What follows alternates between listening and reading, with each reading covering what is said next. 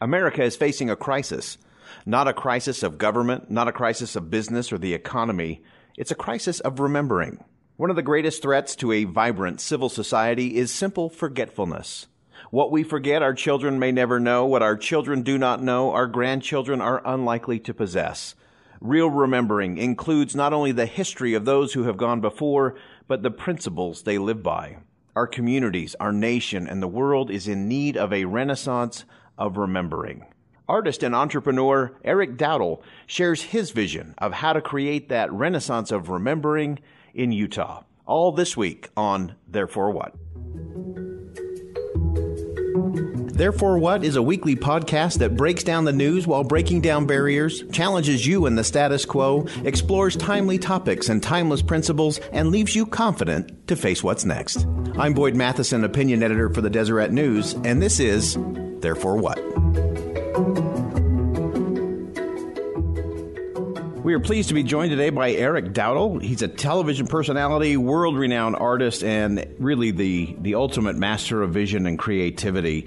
One of the things that I really appreciate about Eric is that like the founders of this country, he really gets it, that inspiring ideas, transformational thoughts, powerful principles, that these things are the things that really matter. And Eric's got a very unique gift to bring to life the talent, the vision, and to pull people together. Most of all, what I love about Eric is that he's committed to creating a space where character and creativity and liberty, that liberty contained in America's history and founding, can be brought forward. So, Eric, welcome to the program. Well, thank you, Boyd. After an introduction like that, I want to sit back and listen to that cool guy you're talking about. But it's just me. I'm sorry. Hopefully we can find him. Yeah. Somewhere. Well, Eric, thank you. Those kind words. Thank you. No, you bet. It's great to have you on. And as you've traveled the country and the world, as you try to capture, as you do so well, just that essence of a place, for everything from simple puzzles that you're doing from places all around the world to the intricacy of, I loved seeing the other day your depiction of the Air Force, including the candy bomber in that, and really capturing the principles that go with the story. It is really a magical thing. Well, I think you said it right there. People love a good story. And whether it's your own personal life, your own personal activity or event or function, or your city or town, there's some pride around what you're doing. And in the end, we want nice things to be said about us, don't we? And in doing a painting or a piece of art that hopefully can capture that moment or thought, folk art really has an ability or way of telling a story. It breaks a lot of rules, which I like in the art world. It's not photorealism. I'm shocked. You liked breaking the rules? No, I color inside the... Okay, I don't color inside the lines, but... folk art, and that's why sometimes folk art, and when I was a kid, it's looked at as, a lesser kind of art because it doesn't look like a photo or it, anyhow, that was my background. So that when I jumped into it, I discovered this. I mean, it was a delightful experience moving back east where folk art's big, coming from the West and seeing this form of art that allows you to really tell a story. And so that's what I've engaged in the last 30 years, and it's brought me to a point where now I think there's so many more stories to tell, and everybody wants their story to be told, so we're jumping into the deep end of the pool. Oh, that's great, and it's so true. Everybody wants to be part of a story, and I really think that is the essence of America, is that there is this unique story in liberty and hope and opportunity. And so I know that's been kind of picking at you and nudging you a little bit over the last few years. Tell me a little bit. I know you grew up on the East Coast. You were born here in Utah and then moved east.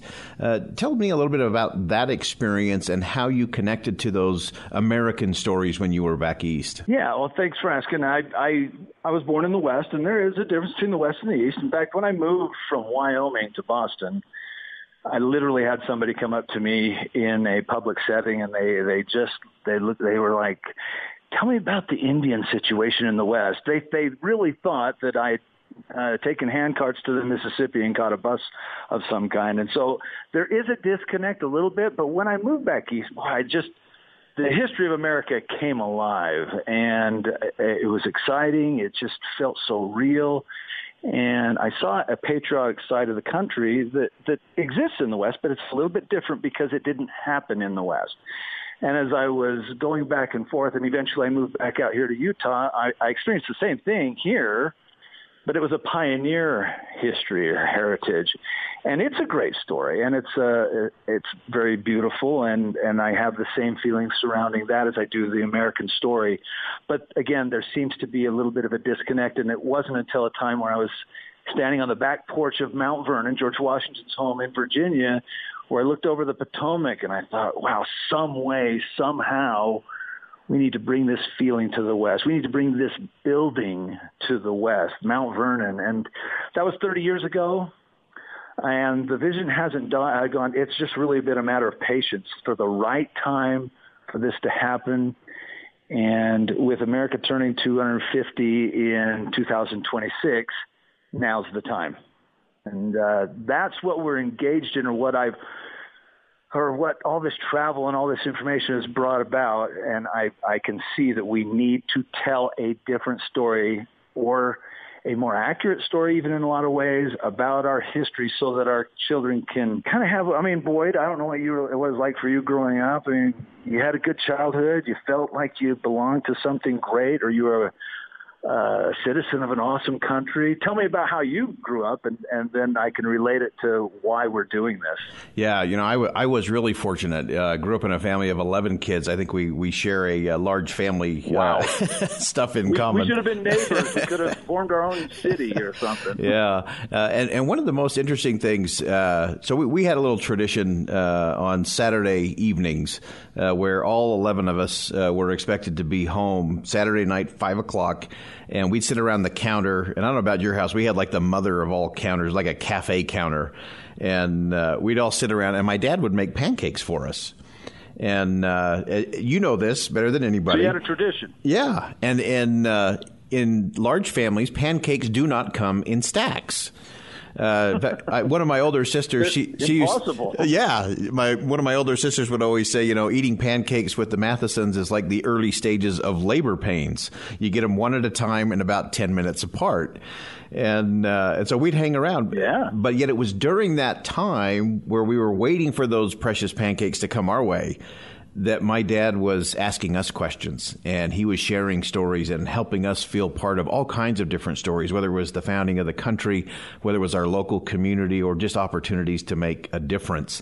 And I think we're forgetting that. And to me, the biggest threat to the country is that we forget our place in the American story. Well, I'm just picturing that experience, and I believe, as I've traveled and seen some of the transition in people's homes and how we do different things. Boy, eating dinner as a family is one of the most important things you can do as parents if you're going to pass on that patriotic tradition or feel gratitude for what you have. What a brilliant idea of your parents.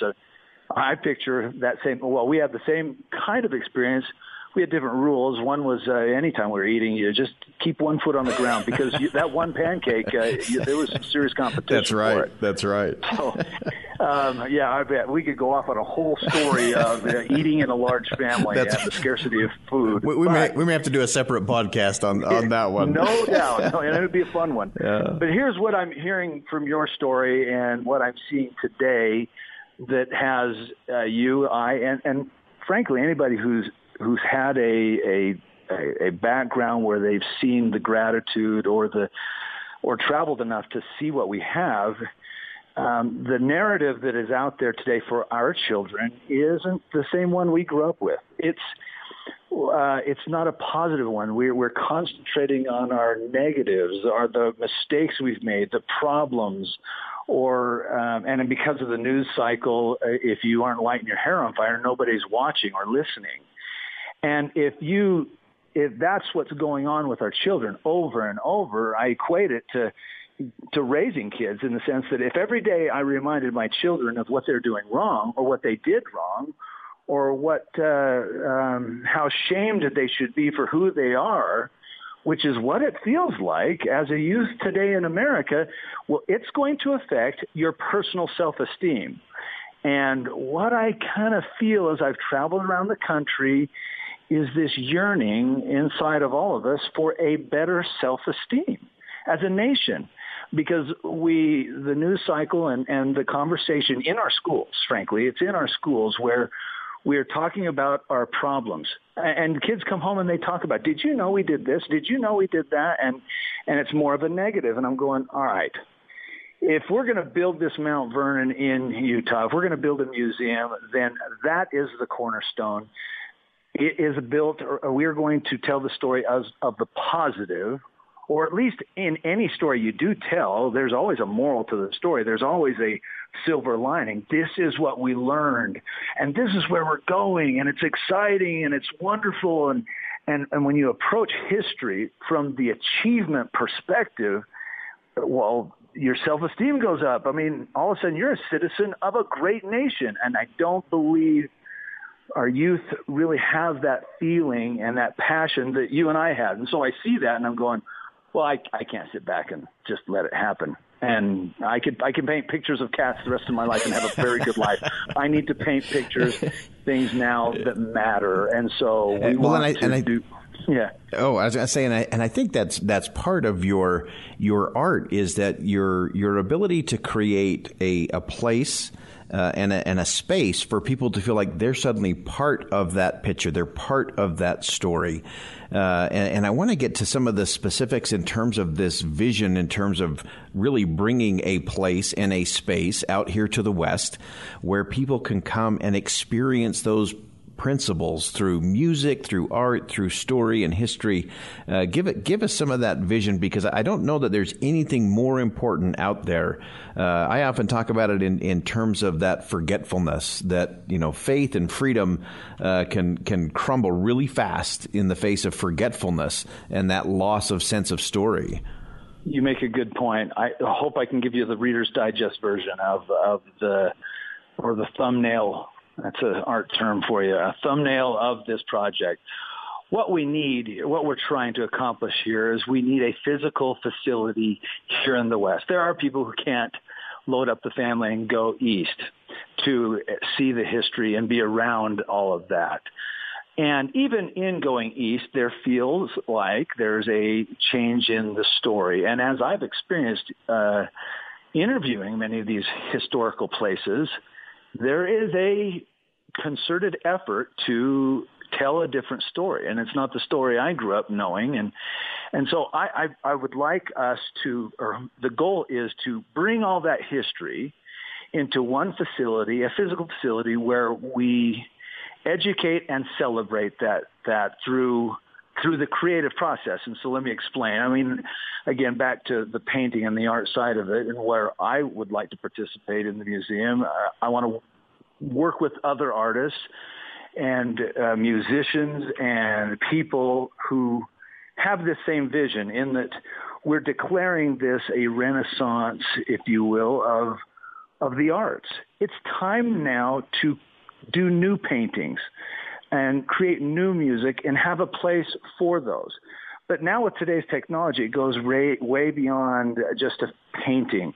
We now need to film and understand the story behind that. We need the music to give us the energy and the emotion behind it. And then, I mean, now an element that we can't even put into our business plan at this point, because by the time this gets built, virtual reality, we don't know where it's going to be, but there needs to be an element of that so that the younger crowd can come in, and yes, they'll see George Washington's writings and some of his relics and some historical pieces, but they need to come alive. There needs to be emotion around that. So this physical facility that we're going to build is massive. In order to tell our history, it goes way before 1776, but it also goes forward from today. And we oftentimes get stuck in the revolution when we talk about America.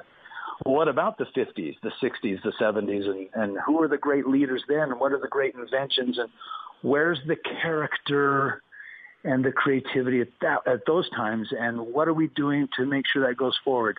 in the end, when somebody finishes going through our museum, we want them to leave with a spirit of civility, which is George Washington's cornerstone, and a feeling of celebration and hope for what they can do as a citizen going forward.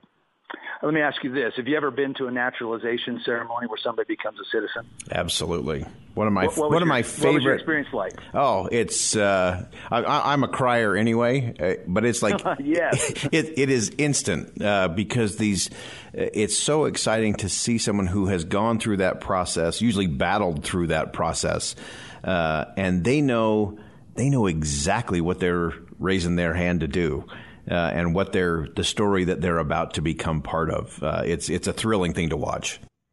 It is, and it's something, I was born into this, and so were you. So we never went through that massive transition. And again, to watch it, I don't want to admit to being a crier, but I do.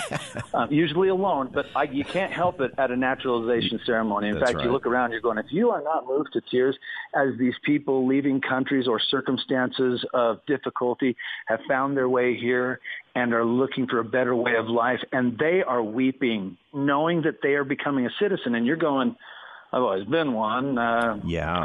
Where's my emotion? And yes, it's like anything. When you've had it for a long time, you take it for granted. Well, when they go through our museum, we want to create a process, some curriculum, some online curriculum where all of the work we're doing, if you're not able to access this information or the reason why America is great through school systems or through your personal studies, you will have a place, no matter where you live, but especially in the West or for physically, but anywhere because of online curriculum, people will have a place to go and refresh that spirit that is so readily available or that we see in these new citizens, new blood. It's moving, and we want to move people like that. Fantastic. Well, this is going to be a great thing to watch as we go through the next few years and as we march towards 2026. But Eric, we appreciate you being on the podcast today and for your vision. This is one of those grand, audacious, very American pursuits, and I appreciate your vision in this because it does matter. This is something that can really move people and as you said, create that space to feel the principles of freedom in a whole new way. So thanks for being with us today. We'll continue to follow you as this marches forward. Thanks for giving me a voice on your program. I appreciate it so much. All right. All the best. Eric Dowdle, thanks so much for being with us today. Therefore what? I love Eric's passion and enthusiasm for the principles and the stories that have made America great and that will continue to make America great for many years to come. I just kept thinking over and over and over as I listened to Eric that really the problem we have is if we don't create space for that kind of remembering, we get in trouble. Faith and freedom and family, those things all falter in the face of forgetfulness.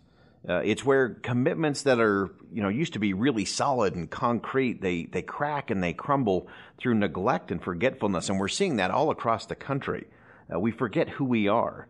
And what we have to remember is that casualness or neglect by one generation can rapidly spiral into apathy in the next. And I think that's one of the things that Eric was really trying to get us to in terms of the therefore what. What are we going to do about this?